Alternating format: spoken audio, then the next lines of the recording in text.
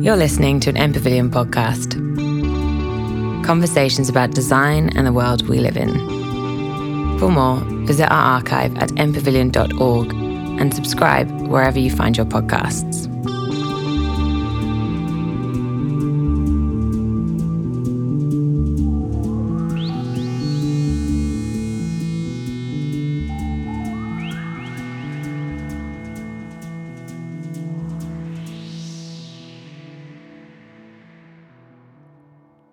Firstly, we acknowledge the people of the Eastern Kulin Nations as the traditional custodians of the land in which we meet today. We pay our respects to their land, their ancestors and their elders, past, present and in the future. We also acknowledge the traditional custodians of the various lands where anyone is listening to a recording of this event. I want to welcome everyone here to the beautiful Victoria Gardens for tonight's discussion, From Furniture to Mulch, Giving Timber Pallets a New Life. My name is Sage Hahn. I'm the Group Operations Manager for Van Shakes Biogrow, a family-owned business spanning 4 decades in organics recovery. I'm also the Chair of the Victorian Committee of the Australian Organics Recycling Association, and it is my pleasure to lead the panel discussion tonight on a subject that has many different perspectives. Every year, Victorians dispose of around 4.8 million tonnes of waste into landfill. Of those, there is a significant volume of timber materials that contribute to those tonnes. These materials come into the waste stream from a range of sources. These include importing of goods, pallets in container freight, offcuts from the building and construction industries, the demolition of timber infrastructure, and of course domestic sources such as timber furniture. These materials come to us through transfer stations, skip-in services and from waste recovery services throughout the state. The industry has significant impacts to positive environmental outcomes, economic contribution to jobs creation, infrastructure and equipment spend and renewable resources for a range of outcomes. Tonight you'll hear from leaders within the recycling industry taking the recovery of timber seriously, developing sustainable and diverse end markets, of using waste timber as a resource, diverting hundreds of thousands of metres of timber from landfill each year.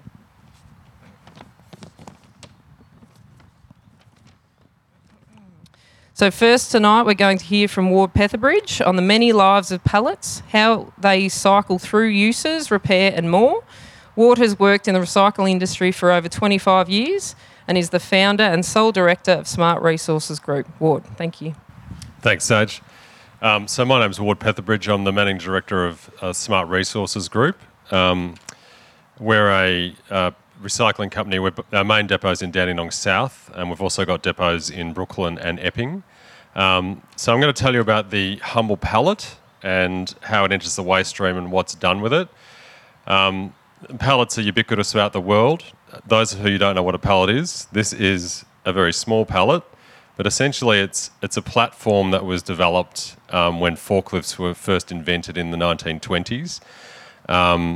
Before that, everything was, loaded by hand in sacks, and so the forklift sort of revolutionised how goods were transported, and they really took off around the Second World War. And nowadays, there's around 5 billion pallets in circulation, and it's a market valued at over $100 billion. So it's an enormous amount of timber, and there are some plastic pallets as well, but the majority of pallets are still timber. It's still the cheaper means of making a pallet, and it's also easy to repair them.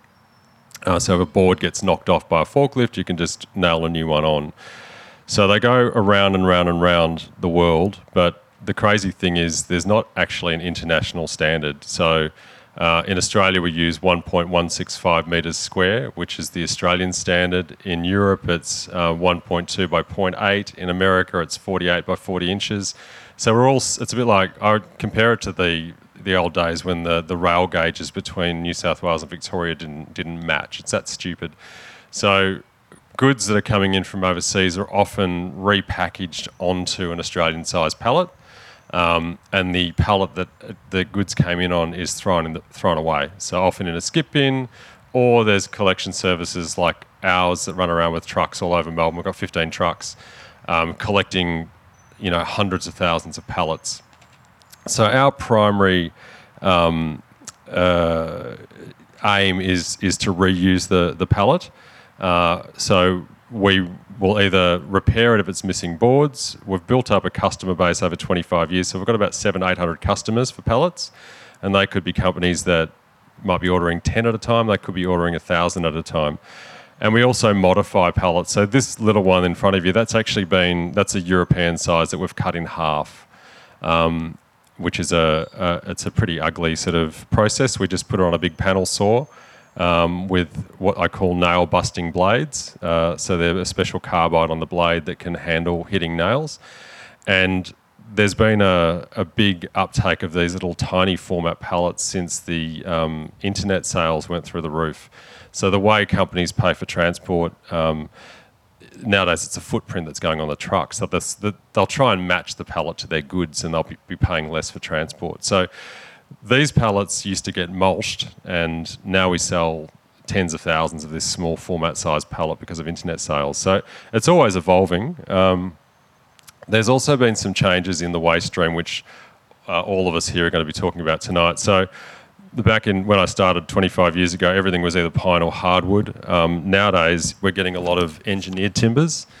So this is what you call oriented strand board. So you get pallets that are entirely made of engineered timber, so plywood, OSB, MDF.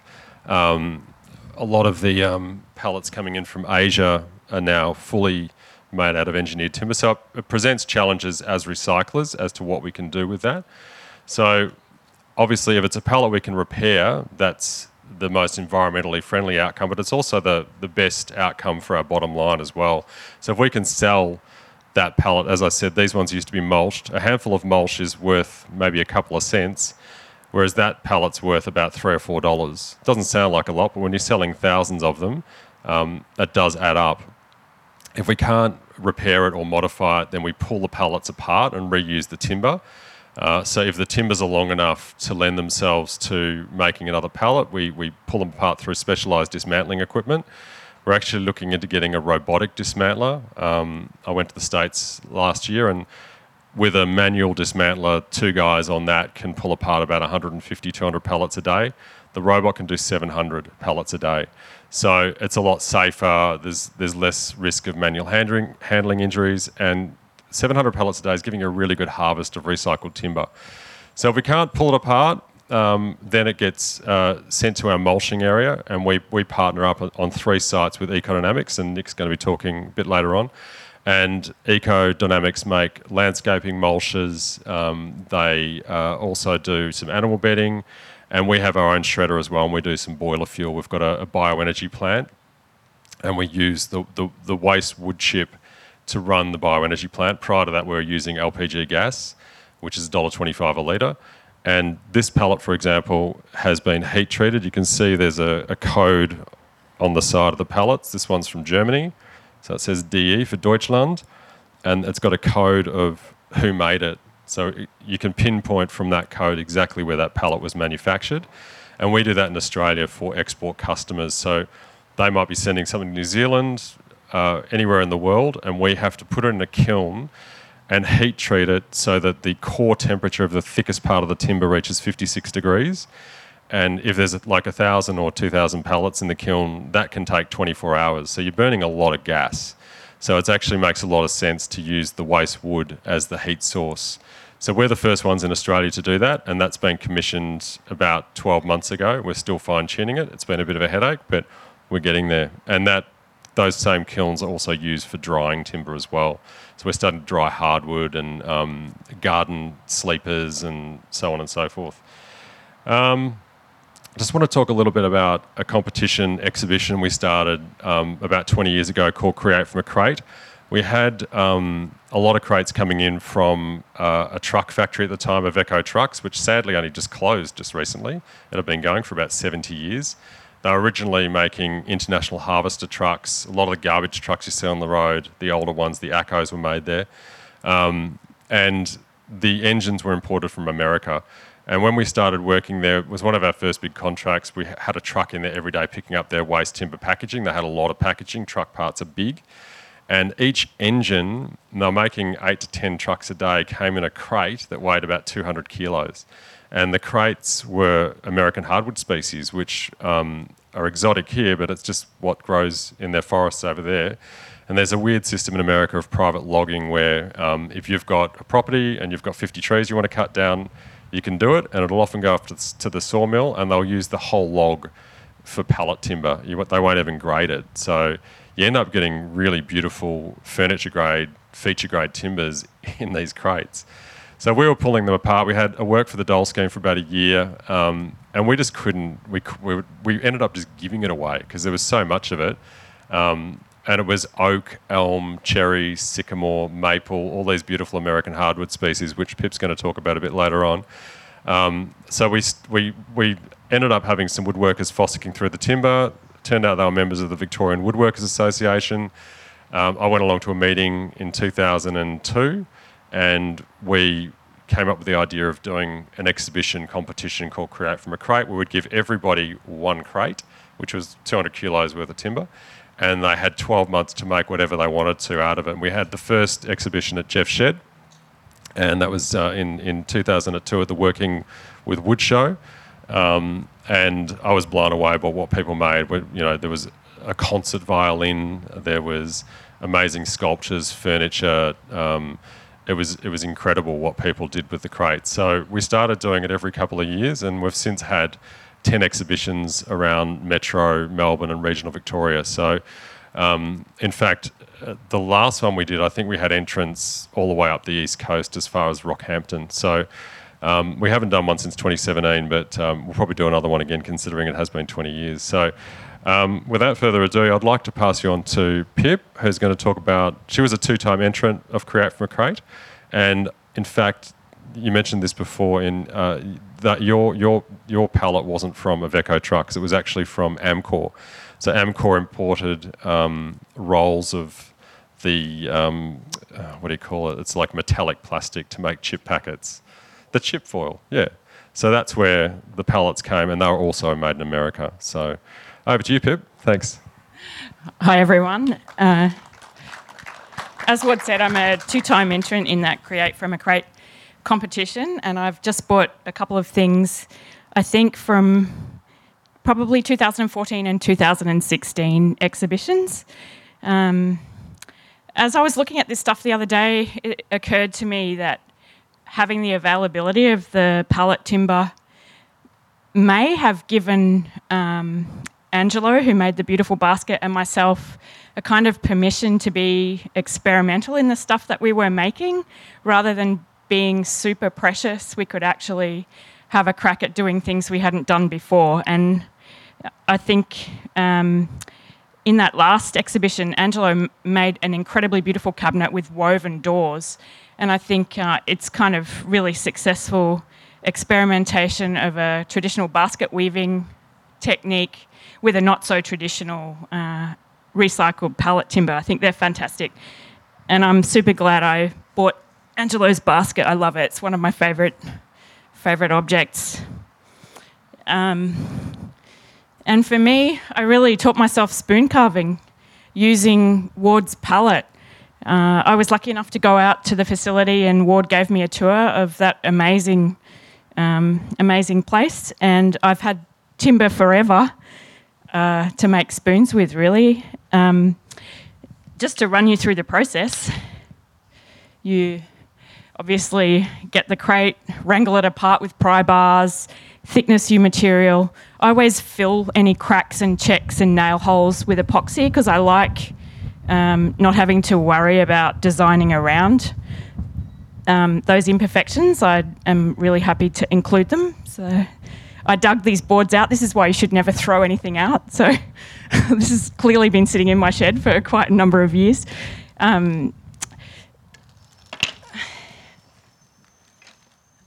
I have drawers full of kitchen utensil templates that I then use to just mark up the boards and bandsaw out. From then it's just a process of holding them on my workbench, and I use hand tools. These are probably just spoke shaves and small drawer knives to get the finish on these. And that's about it, really. I think I was lucky enough. I don't know if you want to pass these around, or I think I was lucky enough to get red oak, white oak, poplar. There's some cherry here, some maple, lots of different things from that chip packet crate. And it's a pretty satisfying thing, making a useful object from a recycled timber that you get to push onions around a pan and serve your food up with. I really love it. It's great. Keeps me off the street. That's about it. Anybody got any questions? Thanks, Pip. No worries. Moving down the sustainability train. So we have Ward that recycles pallets and repurposes them. We have Pip that makes beautiful things out of them, and I smash them. So we literally get pallets like that, and we have a machine that's larger than this structure that we're standing within, that we feed them in, and we'll turn several thousand of those pallets into a pile of mulch that in a day might be 300 or 400 cubic metres of material. So we get all sorts of stuff through. A lot of it is pallets. We get if you dispose of an old fence in the north of Melbourne, it's more than likely come through our facility. And if you have a rummage through here, you'll see all bits of that. That's probably an old bit of fence there. And there's all sorts of bits of pallet and everything else that ends up in here. We're producing this stuff as a pretty basic garden mulch. In its plainest form, we get it, we grind it once, maybe twice.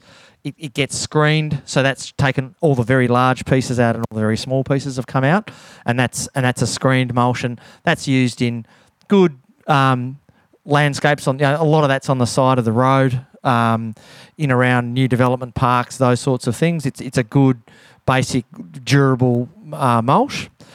We then get some other stuff that we will value add. So we've got our coloured mulches. So we've got a red and we've got a black, and that black stuff literally is that chips fed through a big mixer. Paint is fed into it, and then it is mixed and sprayed, and it comes out almost as a dry product, ready to go. And to give you an idea of the volumes of material that, thinking about what we do and what our competitors do, there's probably about 400,000 cubic metres of this type of product manufactured and sold in around Metro Melbourne in any given year. And to give you an idea of that, we're all talking, people know the MCG. This won't fill the MCG, but we reckon we'd probably get to about the top of the bottom of the first tier. So there's a lot of material made every year that we go through. And these products have come, I think this mulch in particular, all the stuff that we're doing are the quiet achievers. I think there's a lot of talk about sustainability and what new things people are doing, but this has been going on that I'm aware of in the business we're in for over 30 years, that originally they were buying red gum chip, so out of ancient red gums, and chipping them up for garden waste. And the bloke said, well, one, he couldn't get it, it's not sustainable, what can I do? And he started sourcing timber mulch that he could get at a relatively low cost, and then he invented a process and invented a local supplier to invent a paint to come onto it, and then they moved into black, and there's browns, and there's all sorts of other colours that you can get. So it is a very sustainable process that's been going on and on forever. And what I like to think about this is that perhaps not in these gardens, probably won't see these mulches in these gardens, but there's so many gardens that we've helped create and we've helped grow trees with, that they're not intended for reuse in any of these products, but they have added to the value of our society and community just by recycling this stuff and not leaving it in a landfill, not burning it. Although that's a valid use, I won't. But using it in a really good way to help improve and green our communities. The other thing I'll talk to about this whole, as Ward mentioned, this whole waste stream is changing for us as well. We've got more and more contamination in this material. I'm sure if you could search through there, you'd find something that wasn't meant to be in there. There'd be a piece of MDF, there'd be a piece of chipboard. There might even be a piece of treated timber in there as well. So these are the things that are just coming into the waste stream because there's less hardwood available, either sourced locally or internationally, and so more treatment is being applied, more laminated timbers are being applied, and we as an industry have to find ways to get them into products that people can buy and feel comfortable using in their gardens or in commercial landscapes. So that's sort of the next step down from recycling and reuse. And I'll hand over to Sage, who'll talk about the end use of a lot of this stuff. Thanks, Nick. So yeah, we've sort of travelled around, and there's lots of different applications and lots of different uses. So as composters, we're sort of the end use of a lot of organics. So if they can't be used in these sort of applications, what we actually do is take the material away. We grind them as well if it can't be used in this sort of application, and we'll put them in big windrows with other organics. We'll actually mix them together, and then it turns into something that looks similar to this. So this is like an organic mulch. This can be used out in viticulture, out into horticulture under orchards and things like that. So it's great for water retention. It's really good for weed suppression, and the organics also infiltrate into the soil and make healthier soils and also healthier plants as well. So I suppose what it demonstrates is that there's lots of different options. It's great that we can make new things out of waste products, but also good that this industry has been doing this for, as you said, 30 years. We've been doing this for 45 years, taking a variety of organics and making them into products. So it's a really positive outcome for something that could be a waste product in landfill. There's still a lot more to do in this space. There's still around about probably 400,000 tonnes of timber that goes into landfill today. And a lot of that is timber that we could be using for another application. So it's certainly something that is a challenge for all of us. And I suppose that sort of gives us a good segue to talk about some of the challenges that we do have with engineered timbers that are coming into the waste stream, and maybe how the community can help in terms of the way that they actually purchase products as well. So I'm not sure who wants to start that off. Everyone's looking at me, so I will. That's, I think, one of the key ways that people can help is to buy recycled. So the first thing that all recyclers need is a market, and there's been some monumental failures over recent times.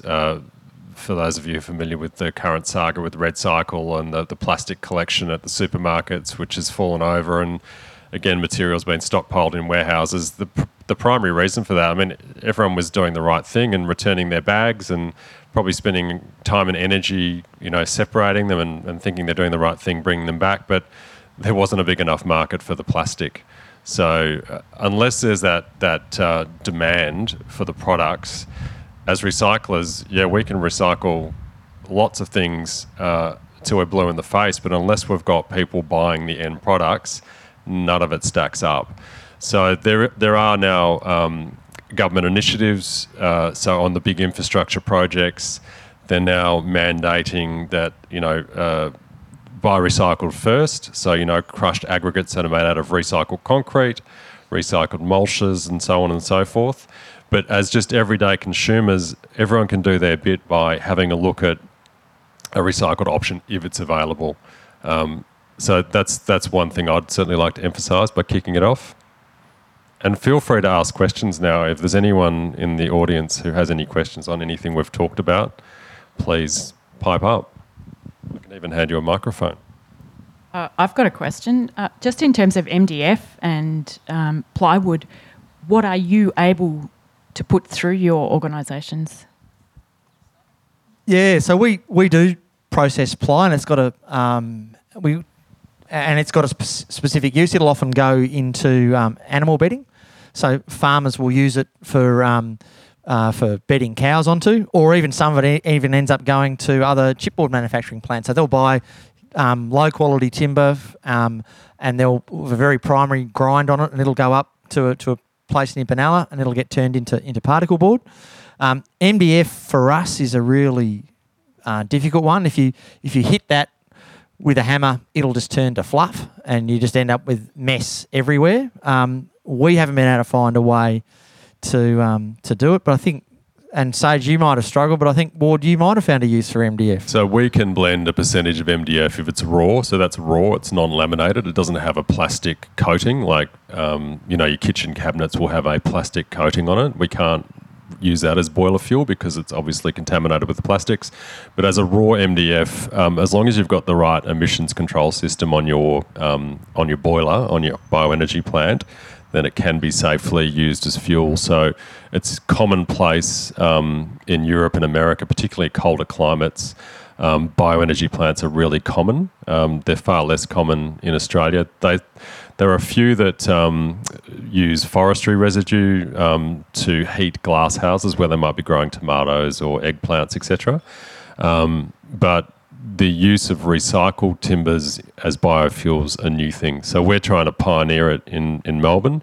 As I said, we've been going for about a year and we're still experimenting with fuel blends and obviously measuring emissions and ash content.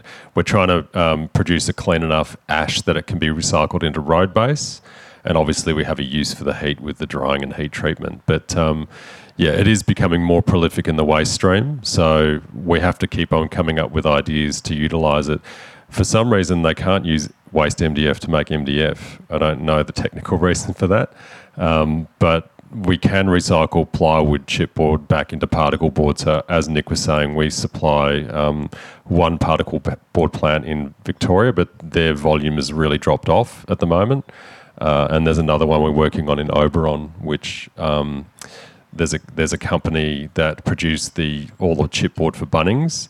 And in New South Wales, they collect all the waste timber from Bunnings and turn it into chipboard, which ends up back on the shelves in Bunnings. So it's like that circular economy story, which we're all trying to achieve. So we're hoping to do that sort of thing for them in Victoria as well.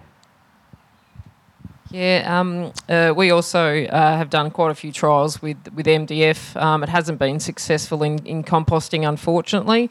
What we found with the material, so we heat our rows up to in excess of 55 degrees, and the microbial activity and moisture, we would have thought that it would have broken down the MDF, but we found the MDF was actually quite hydrophobic, so the microbes couldn't actually get into it to break it down over a period of time. So we tried it in a couple of different ways, and it just didn't quite work for us. So, but we wanted to give it a try because we know that it is an issue in the industry. But unfortunately, from our point of view, it doesn't work in composting. We've also done different blends for a pyrolysis plant, which is using a waste timber source. They're making, obviously, heat, carbon dioxide and electricity to heat their hothouses, and that seems to be going okay as a blend, and the biochar results that are coming out are good as well. So there is some sources at a low percentage that you can use MDF.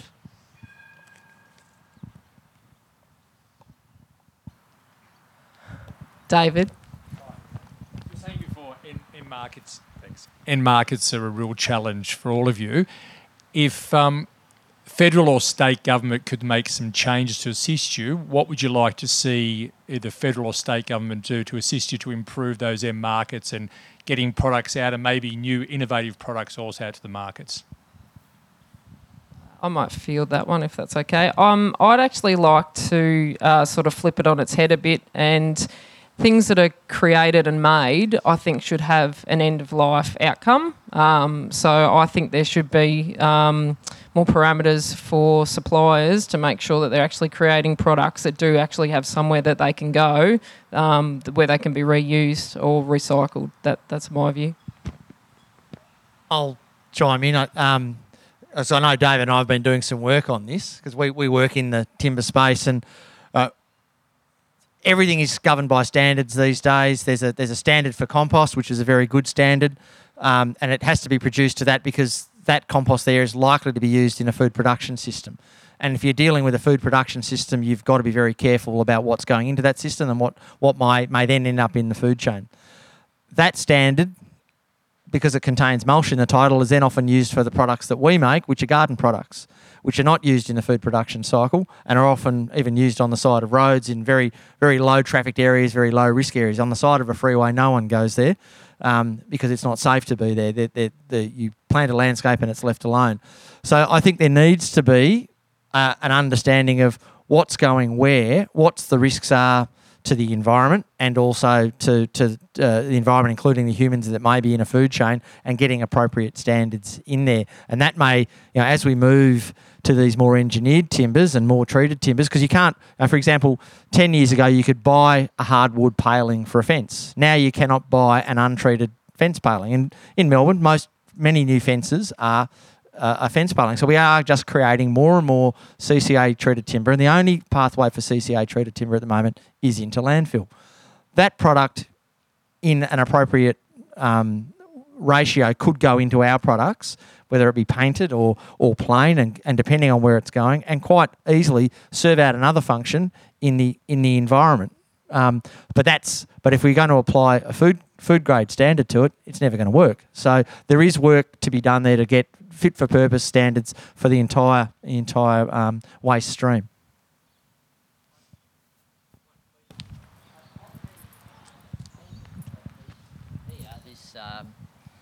For the edge of freeways, well, what do you actually use it painted? What do you paint it with? So the freeways is only coloured stuff. The painted stuff would be normally for domestic use, and it's painted with our paint. And we have a big mixer machine that we probably puts about a cubic metre a minute through it, and it's the length of this room, and it's probably 2 or 3 metres in diameter, and then we're constantly pumping water and paint into it. So it's in a paint bath, and then it's got sprays at the other end as it comes out. It's a water-based paint, yeah. The black is a carbon black, so that's a carbon as it would be in this timber, and the red is a metal oxide. I can't tell you which metal it is, but they're all natural, safe paints. Yes, we actually changed our paints. We were using paints that had contained a fair bit of ammonia in them, which weren't good to work with for our guys, and they're now natural water-based paints, manufactured locally too. I think they're manufactured in Dandenong.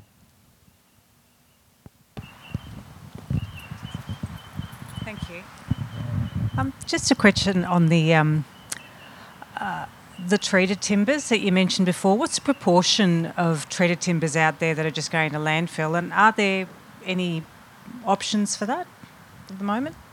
Any innovative ideas? The ratio is growing, and look, treated timber is not really my area of expertise, but there are various grades from a wharf timber, which is very highly treated, and you wouldn't want in any mulch, through to a fence paling, which is a very very light treating. But I know, as I said, it's increasing.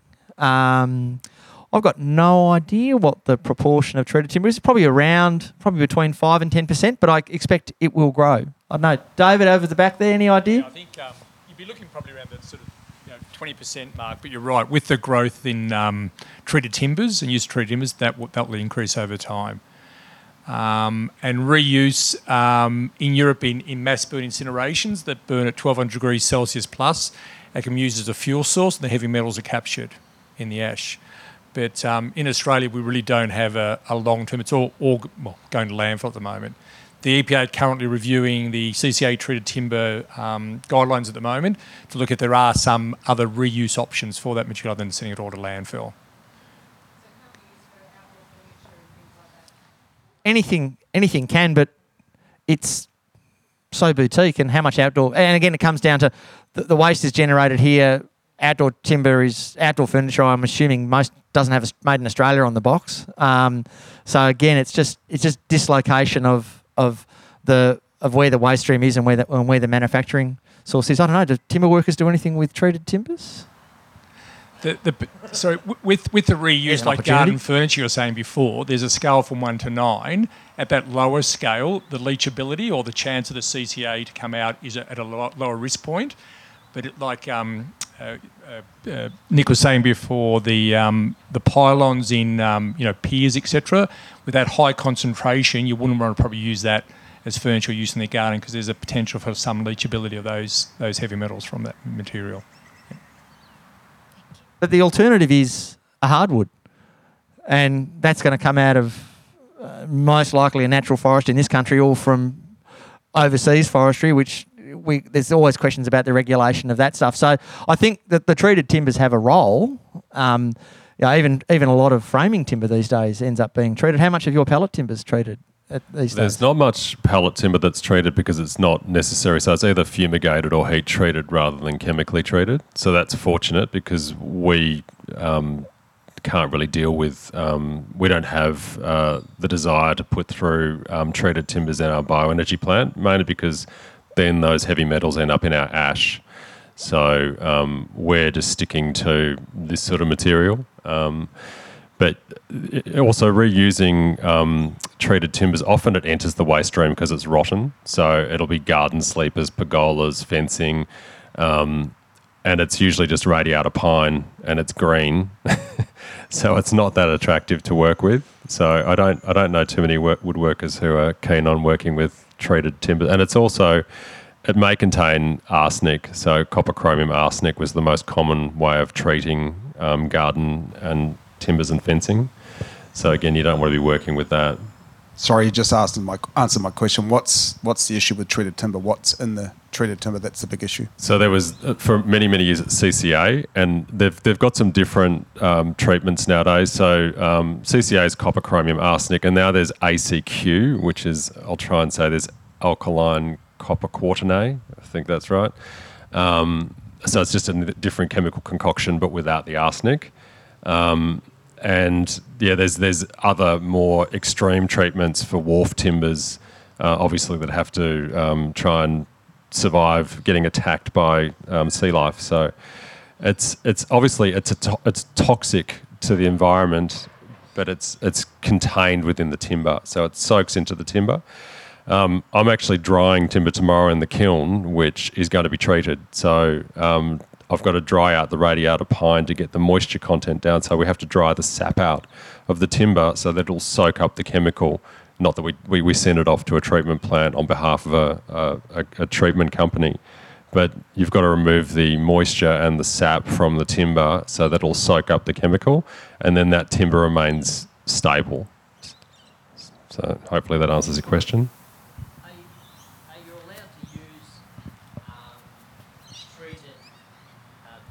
Are you allowed to use treated timber for food, handling, like deliveries to Safeway? Are you allowed to use treated timber? So like not ACQ, heat treat, yes. Copper chromium arsenic. Yeah. They would tend not to use a treated pallet. They would so for food and pharmaceuticals, often on plastic pallets nowadays, so they can sterilise them and wash them. And if it is food manufacturing, they'll also often want a heat-treated pallet to make sure there's no termites or insects living in the pallet. But there's a shift for food and pharmaceutical towards plastic. But plastic's still more expensive than timber pallets. So a timber pallet might be worth $20. A plastic pallet's worth about 50, 60. It's still, and you can't repair them very easily. So it's still not illegal to use a arsenic-type pallet for food? I don't know if it's illegal, but I've never seen it. I've hardly ever seen any pallets made of CCA timber, and I doubt, I don't know of any companies that request them either. So it's just not. There's no reason to chemically treat a pallet, unless someone's used recycled timber from a fence or something to make a pallet. I wouldn't see it. Yeah, I was going to say most of it comes into the system from fencing, typically, from what we see. Yeah, and just the badge on that says HT. You have your own code for your company. Yep, we're AU388, so that can be traced to us, and we're HT as well. So HT means heat treated. Mm. And there's also fumigation, which is MB, which stands for methyl bromide. So there's some things you can't heat treat. For example, if a container load of clothing or something fragile is coming into the country, they'll pump the container full of methyl bromide, which doesn't penetrate the timber. It just will kill any bugs or pathogens that are living on the outside of the timber. So that's the two options, but we just do heat treatment. Yeah.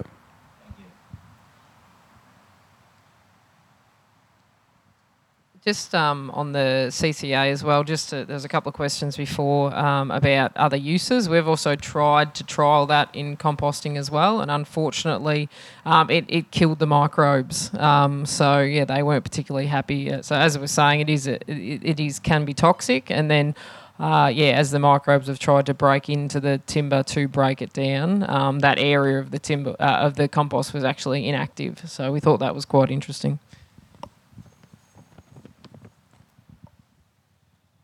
Any other questions? All right, I might ask just a question to the panel. So probably just the biggest challenges that we've seen in the industry over the past few years with COVID and things like that. I'd just be interested in people's thoughts around that, on bringing in new equipment, lead times, things like that. Certainly has affected our business and has made things a little bit more difficult. So I'm just interested in people's thoughts on that.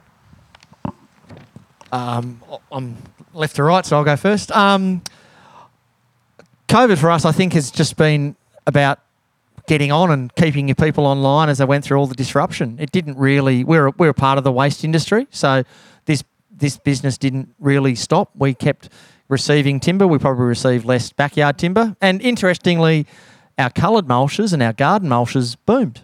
So we had people at home who were working on their gardens. We actually had a real slump last spring when we normally have a bit of a boom because everyone said, "Bugger this, we're off," and all took off into wherever, into the great Victorian cities and outback and country to spend some time catching up with people. But yeah, we had a very, very strong COVID because people were fixing up their back gardens.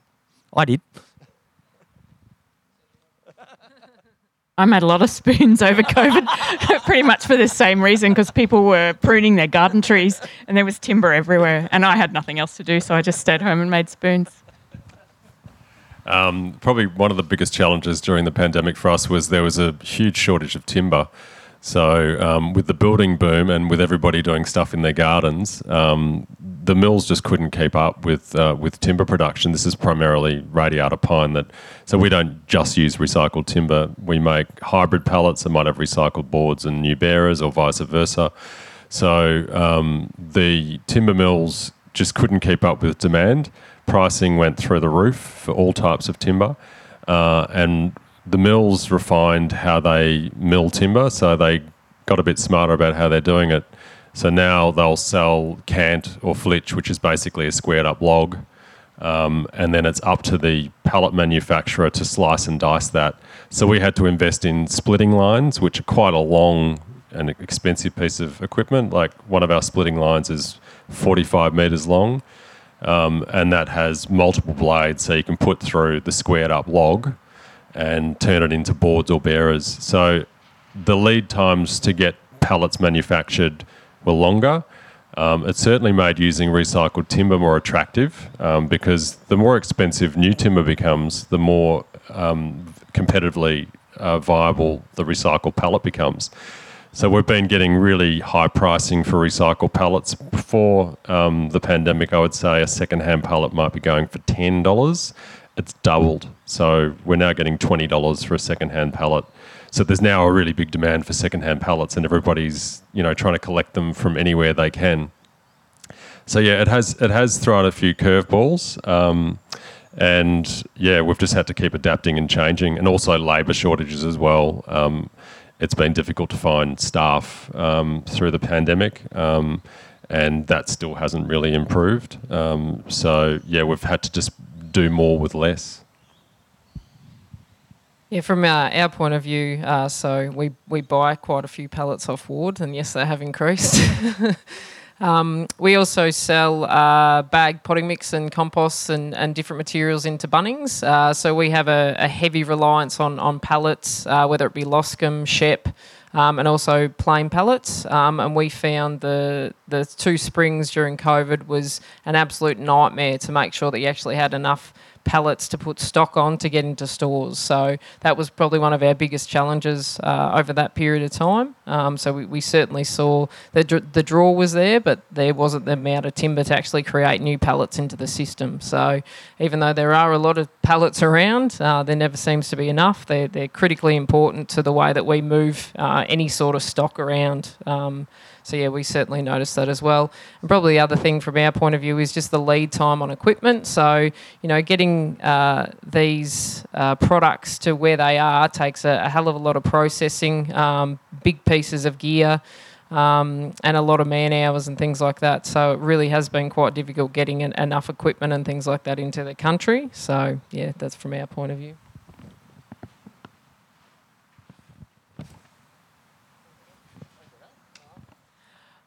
All right. If no one's got anything else, that'll be us. We really appreciate you coming down and having a listen. Hopefully you learnt something about the timber industry. Lots of wonderful things happening with people that have been in the industry for a long time and are really passionate about trying to make sure that we keep improving, keep bringing in new sorts of technology and making new products. So really appreciate your time. Thank you.